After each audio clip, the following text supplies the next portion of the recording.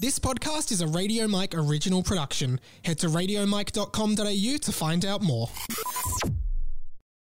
Hey guys, Mike here. Little bonus episode kind of thing for you today. I mentioned on the main podcast, but if you're not up to date, I am currently every Wednesday from 2:30pm till 3pm doing a little spot on 3AW, which is a talkback AM radio station here in Melbourne on afternoons with Dee Dee. Dee Dee Dunleavy is actually kind of responsible for my entire career because when I graduated from uni, she let me intern on her show where I learnt how to panel radio shows and do a bunch of behind-the-scenes stuff on radio.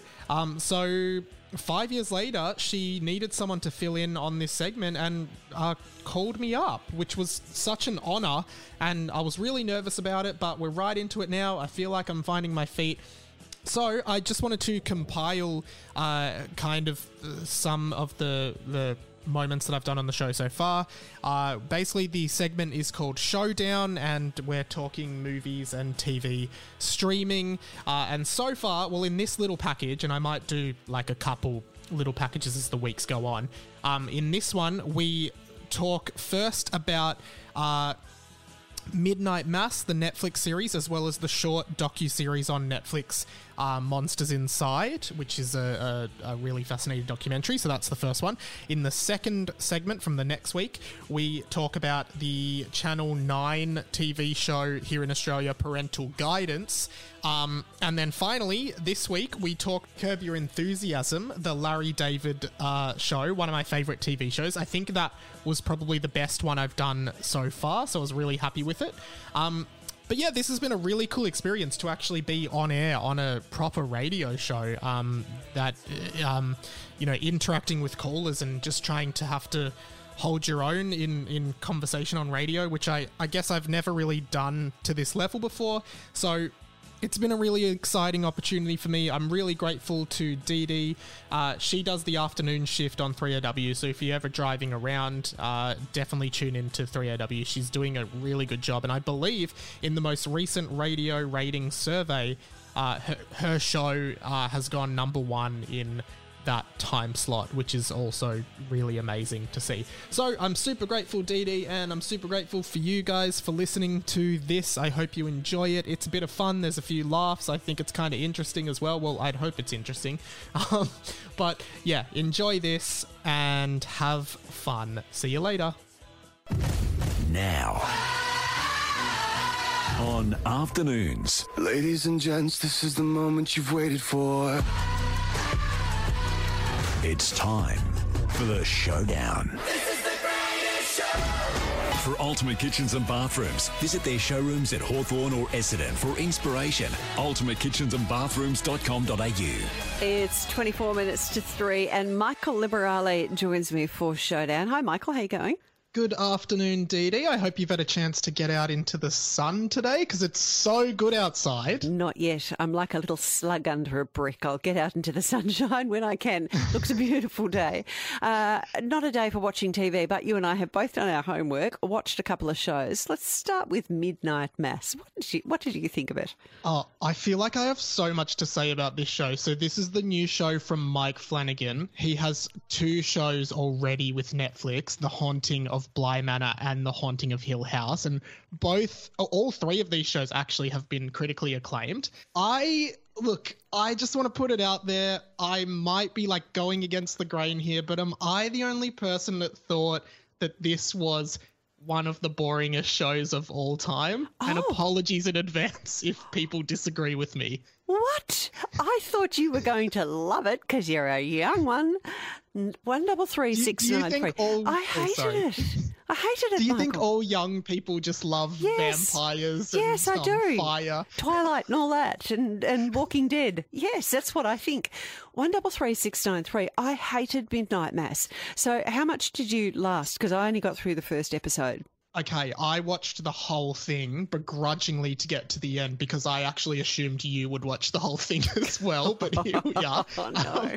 I look, there are some good bits about this. Like, I think, like, the critique of religion and, allegories to real life events like Jonestown and etc. are really good, but the pacing is so off in this. Like, there's so many 15-minute monologues and just, I don't know, moments where you just want to speed up and something to actually happen, but it just goes at a snail's pace. And there's too many horror cliches in it for me, and I don't watch a lot of because I think it's sort of a mixture. Well, it's horror, isn't it?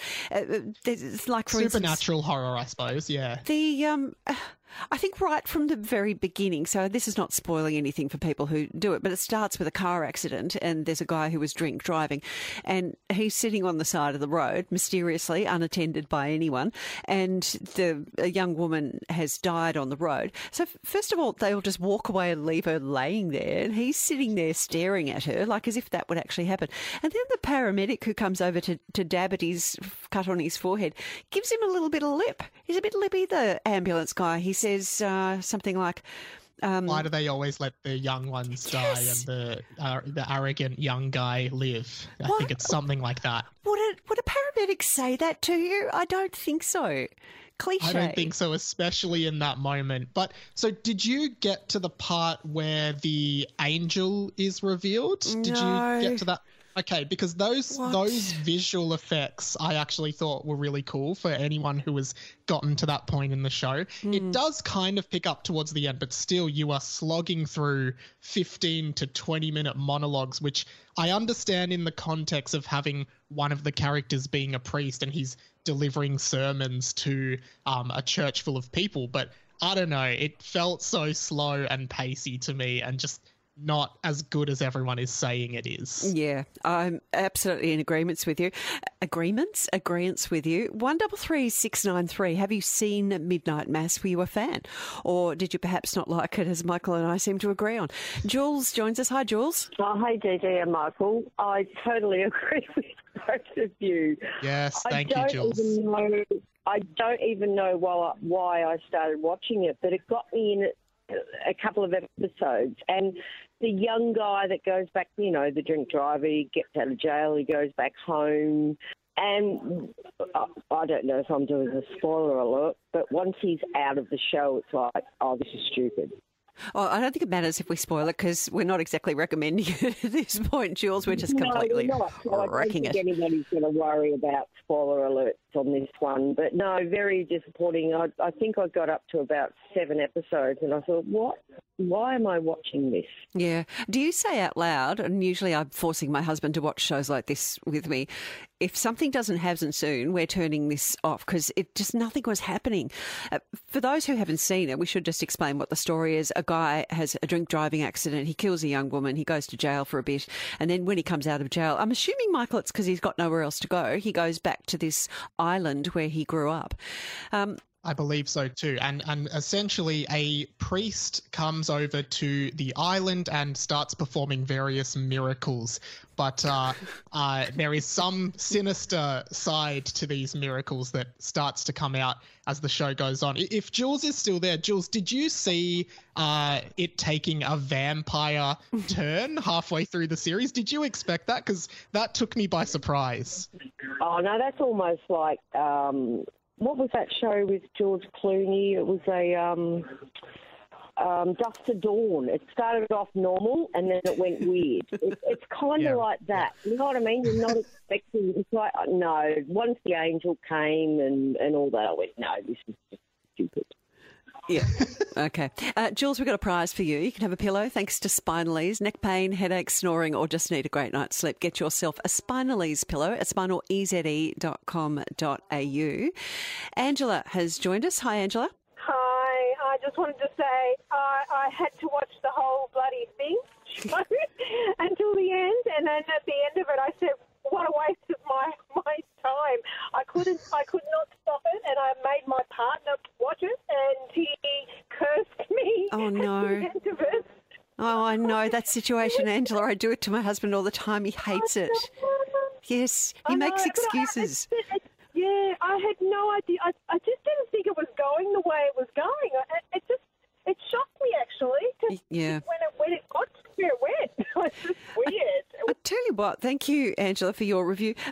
Michael, it tells you can't trust that Rotten Tomatoes website because that had a 91% approval rating. It's interesting because sometimes I wonder who is doing these reviews, and whoever they are clearly don't think anything like me, because I mean, I didn't think it was terrible, but I didn't think it was amazing. Yeah. Can I add one little piece of trivia that you might find interesting, Dee Dee? Please. The actor who plays the father of the drunk driver is actually a guy named Henry Thomas, who was the little boy in E.T. That's him all grown up. That is the little boy from E.T., Elliot, and he now is he's been in all of Mike Flanagan's series on Netflix. I just thought that was crazy when I found that out. Yeah, that makes me feel like 10 million years old. Let's talk to Joe. Hi, Joe. Yes, I'm here. Yeah, what did you think? I quite liked it. I thought it turned out to be funny, I thought. My 20-year-old daughter told me to watch it, so we were watching episode for episode. She thought it was a story about everyone's going to turn into angels, and I'm saying they're obviously vampires. She goes, no, they're not, Dad. They're angels, and he just bites people on the neck. Oh, there you are. I think there's either something wrong with my 20-year-old daughter, or we're coming at it from different ways. And I don't even want to know what the cats were doing. Thank you, Joe. The cats, don't even try and explain. It's just too confusing. That's as far as I got with the cats are all on the beach. I won't say exactly what happened to them, just in case someone does still want to watch Midnight Mass, which Michael and I have just ripped apart. Okay, another show to talk about. Michael, prepare your review of Monsters Inside the 24 Faces of Billy Milligan. That's next. If you've seen it, we'd love to hear from you. 133 693. Me showdown. So we will still take your calls if you do want to make any comments on Midnight Mass. But Michael. Yes. Yeah. Monsters Inside the 24 Faces of Billy Milligan. What did you think? This is such a curveball on what Midnight Mass is, because this is like a docu-series on Netflix. It's 4 parts. I'm only up to episode 3, just FYI. But it is about this guy in the 70s, Billy Milligan, who is convicted of a series of horrific crimes, and then essentially this investigation unfolds as to whether or not he has what is known as dissociative identity disorder. Apparently, inside his brain are 24 different personalities, and these crimes were actually committed not by Billy, but one of his other personalities. And how does the legal system deal with that? What did you think, Dee Dee? I loved it. I have been glued to every second of it, and it's rare for me to watch something through if I'm not enjoying it. So I think it's maybe 4 parts, or is it 6? It's several parts anyway.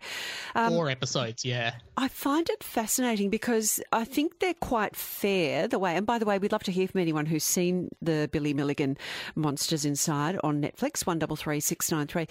I think they've, in quite a fair and balanced way, presented the entire case, because there are some people who are a bit sceptical as to whether he really did have 24 different personalities, or whether he was, for want of a better expression, bunging it on in order to avoid facing justice. It's fascinating, isn't it? Yeah, well, look, I as a young girl, I was obsessed with Sybil, the story of Sybil, which is a really tragic story, but it's very similar, and Sally Field played Sybil in the movie, and she also had, I think, something like 40 different personalities. So I find that whole idea fascinating, and I believe him. I mean, do you believe that he genuinely did have different personalities?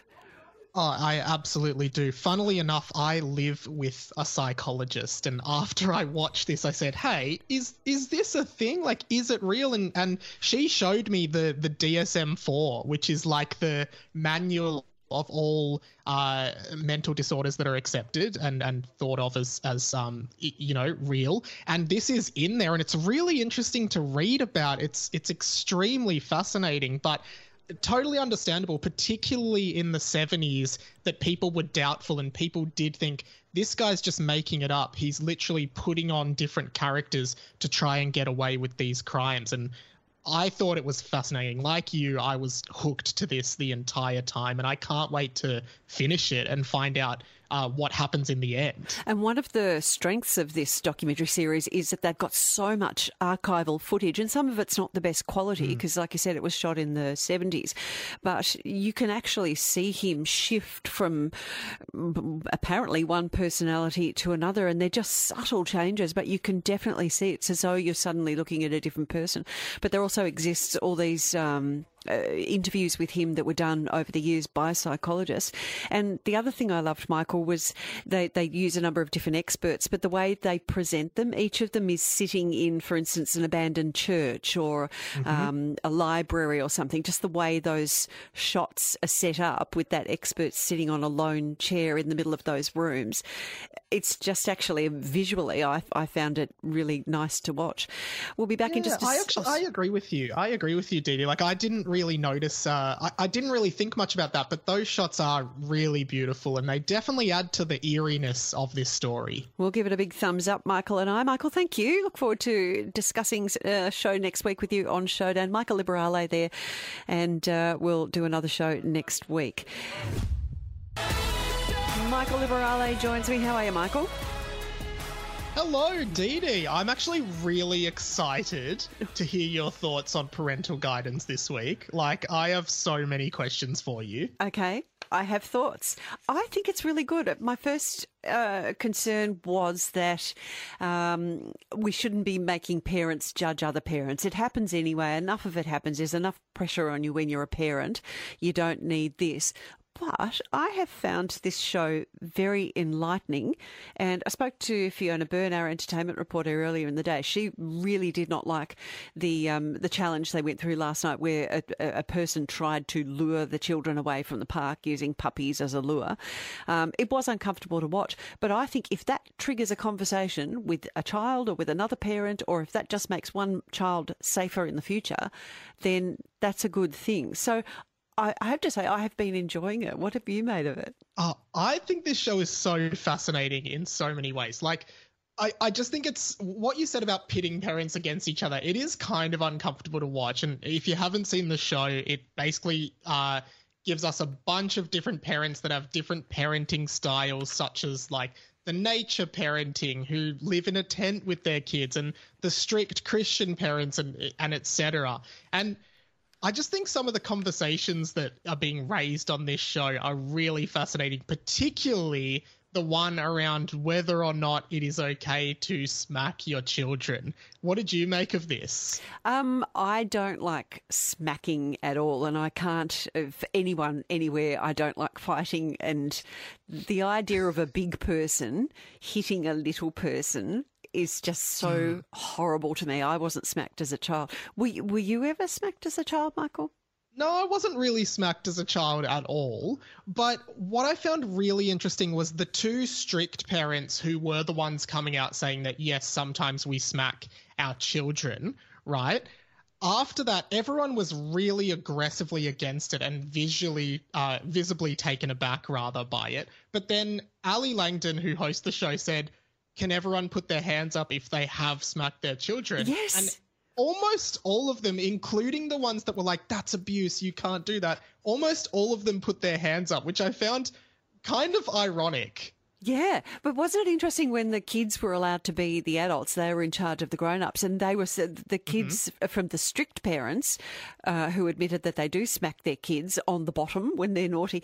Their first thing was to grab a wooden spoon and say, right, let's get a bit of discipline. So it obviously perpetuates if the adults, you know, the way you are handled by your parents is going to be something that's in you that you think that's an okay way to behave. Look, it is really uncomfortable. I'd love to hear from people, 133 693. And if you've watched it, do you know what kind of parent you are? Can you identify your own parenting style? Because as Michael's just pointed out, there's a few different ones. There's the free-range kiddies. I'm going to be really honest and admit, 133 693. The free-range parents, I was prepared to just look down on them. But as it turns out, well, I don't know. I just find that a bit weird. Are these the nature parents, Dee Dee? The ones who live in a tent. And there was also some discussion as to whether they can read or write because they don't go to school, which was a point of contention for a lot of the other parents. Can I ask you, Dee Dee, do you have a parenting style? Because you're a mother of two. What was your parenting style when you were raising your kids? Well, I don't think I fit any of those exactly, but I would call my style responsive. And by that I mean, if ever when my children were babies and they cried, and it's not quite helicopter parent, but I would respond to it really quickly. My theory being, and this is not from any book, I invented this, my theory being that if they started to scream or cry and I went, "Are you okay? What's that?" and attended to whatever it was, that they would see that they didn't need to cry. They didn't need to carry on because I would sort it out or I would give them attention. And as it works, I think that neither of them were very tantrumy children. But the thing is, I don't know that they weren't going to be like that anyway. Yeah, right. Okay. Can we also do a shout out to the same-sex couple, Brett and Tony, who have two sets of twins that were born all on the same day from two separate surrogate mothers? I thought that must have been quite a feat to be expecting one child and end up with four. Yeah. I thought they were really great, really casual and fun with their children, and I really enjoyed them. They were very, very funny on the show. I think at the moment they're my favourite as just their approach to everything. And I also love routine. So I'm going to call myself responsive and routine because kids, and especially babies, can't tell the time. So for me, the more structure you give them in their day, they know what to expect and they can be prepared for the next thing coming up. I would love to hear from you. 133 693 parental guidance. Kim, what did you think? Oh, hi, Dee Dee. Look, I'm loving it, and I love the same-sex couple as well, and I relate to them. But when it came to the smacking, I'm very against smacking, but I have smacked my children. And I think that's why so many of the parents put their hand up and said, yes, I've done it, because when you do it, you realise, oh, this is not right. I'm actually trying to teach my child because I'm bigger and stronger than you. I will hurt you to do as I say. And that's so wrong. And I did it maybe twice with my eldest and then thought, I'm never doing this again. I felt horrible.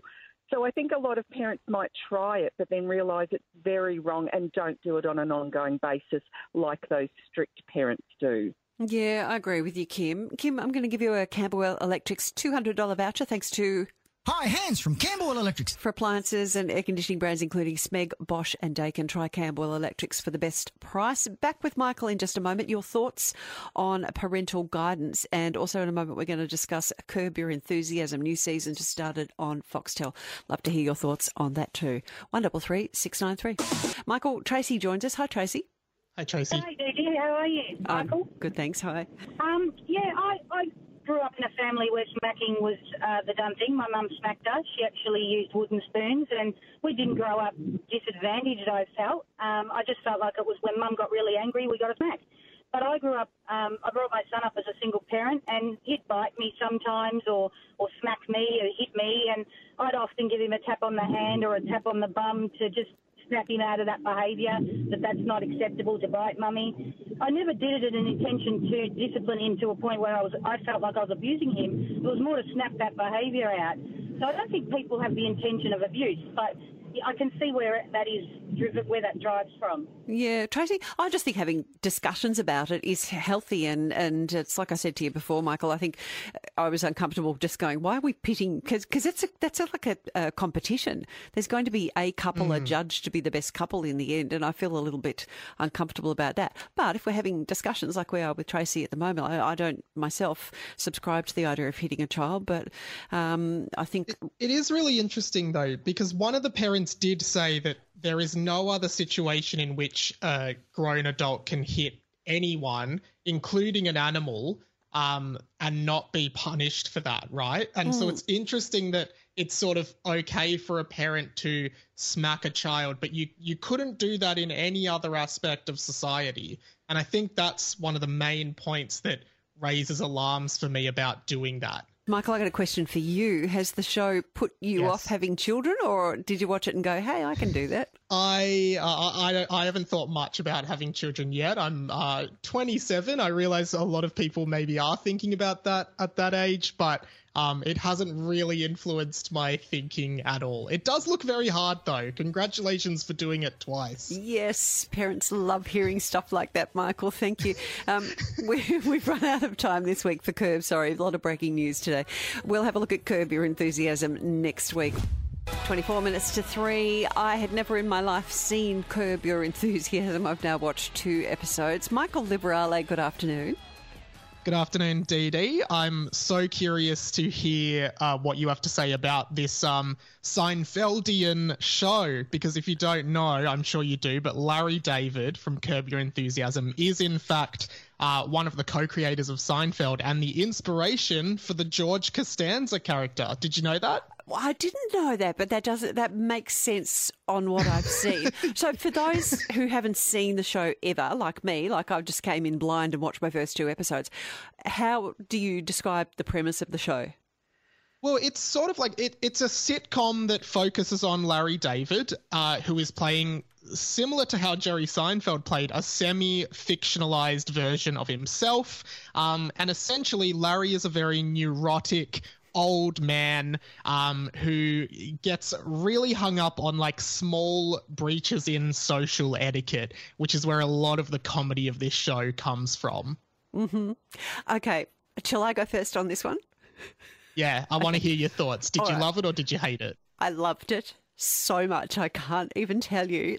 So I watched the first episode with my husband, and I don't know what he was doing a quote or something last night. So I watched the second episode on my own and laughed to the point where I was actually nearly going to be sick. I was bent over laughing so much over a scene that, now, when I describe it, people are going to go, why was she laughing at that? He'd gone to lunch with, I don't know who the lady is. I don't know who anyone is in the show, but he was obviously paying for her lunch. She had not eaten all of her steak, and she asked for a doggy bag to take the pieces of steak home for her dog. And he wanted the bits. He was like, well, if you're not going to eat them, can I have them? She was saying, no, I'm going to take them home for my dog. And the exchange over that, of his anger over wanting the bits of steak and her taking them home for the dog. And in the end, the dog, I'm giving everything away, but whatever. In the end, the dog got sick when it had the meat that she brought home anyway. It's divine. And it is like Seinfeld. Absolutely. And this is season 11 of Curb, which started in 2000, the year 2000. It's had a few kind of hiatuses since it's begun. But one thing I loved in the debut episode of season 11 as well is Albert Brooks, who you may know from films like Taxi Driver. I know him as the voice of Marlin from Finding Nemo. Yes.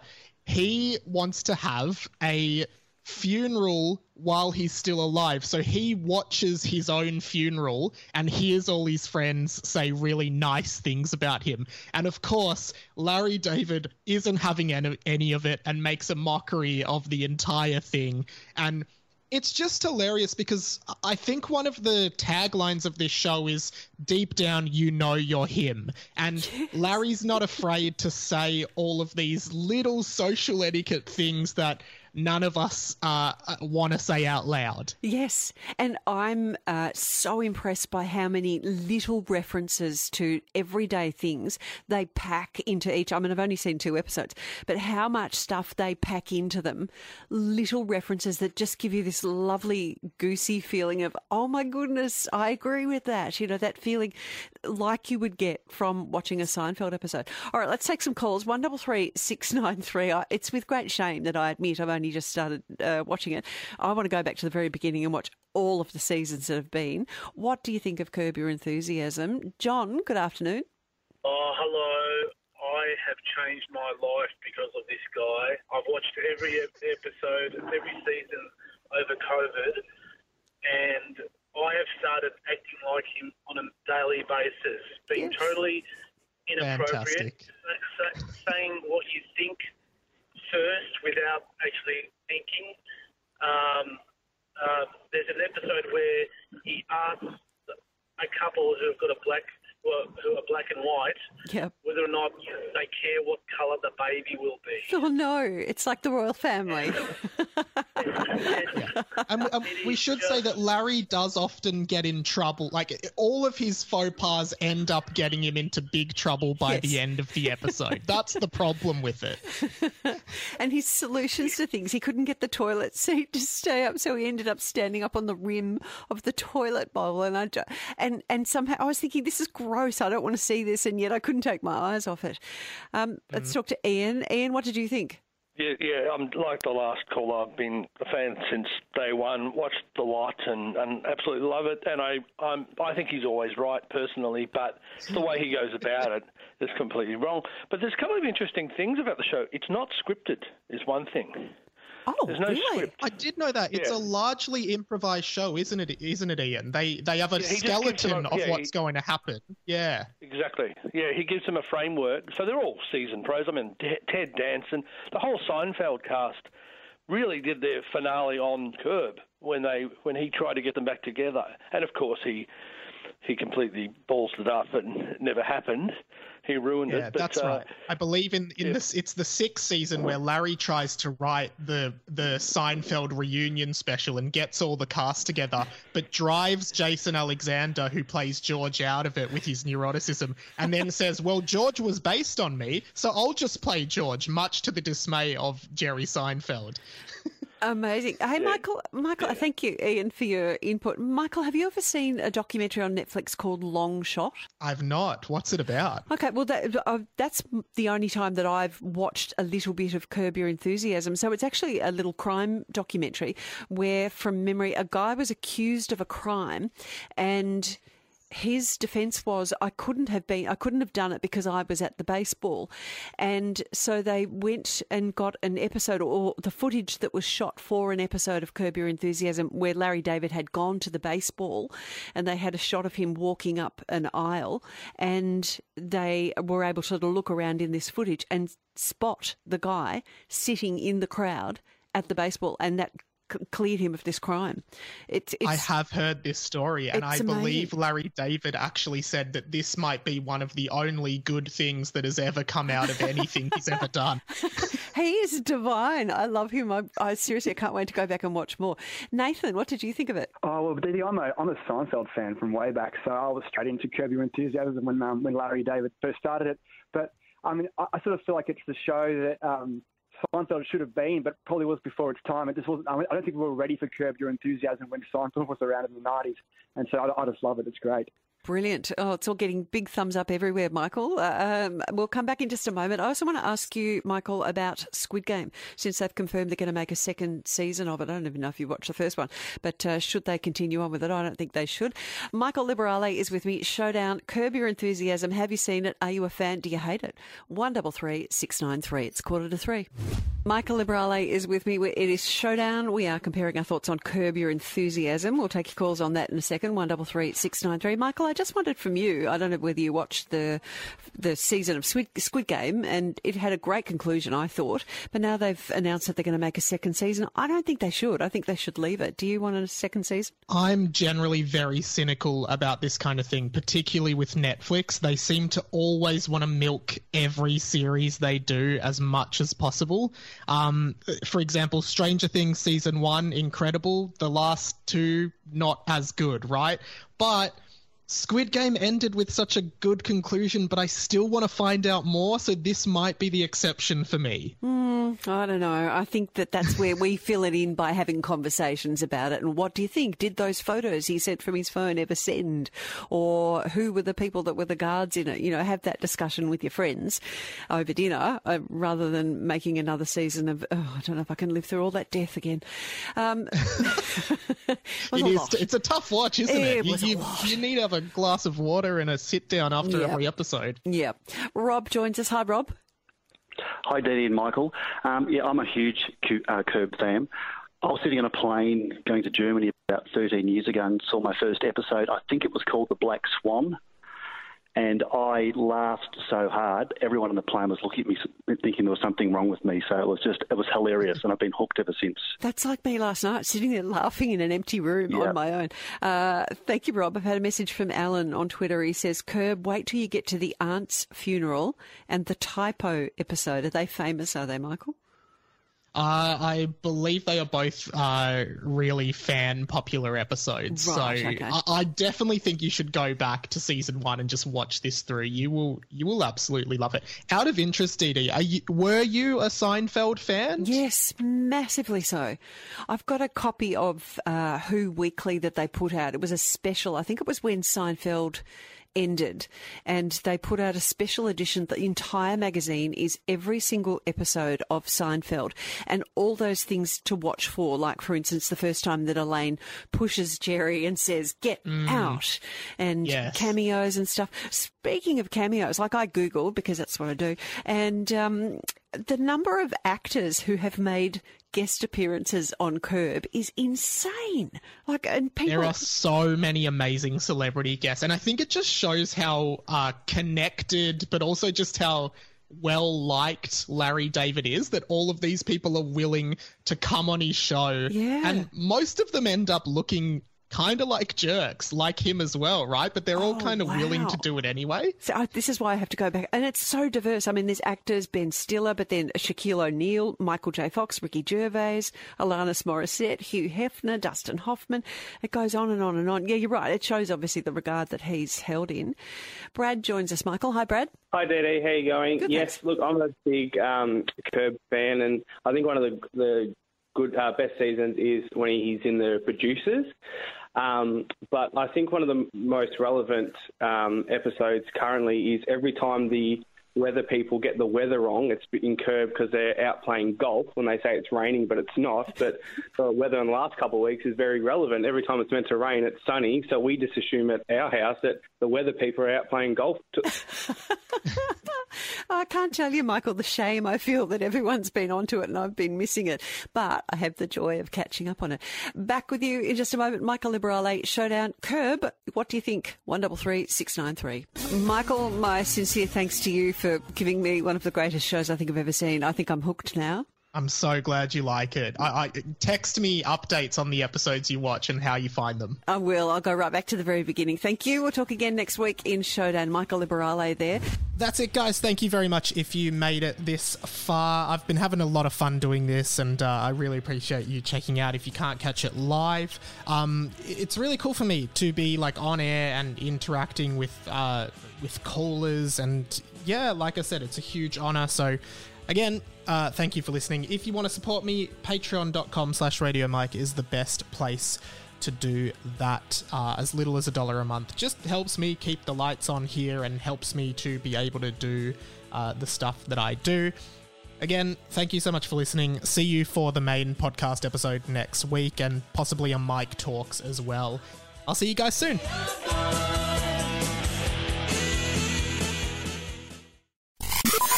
This podcast was a Radio Mike original production. Head to radiomike.com.au to check out all our other content, stay up to date at radio.mike on Instagram, and get in touch, radiomikepod@gmail.com.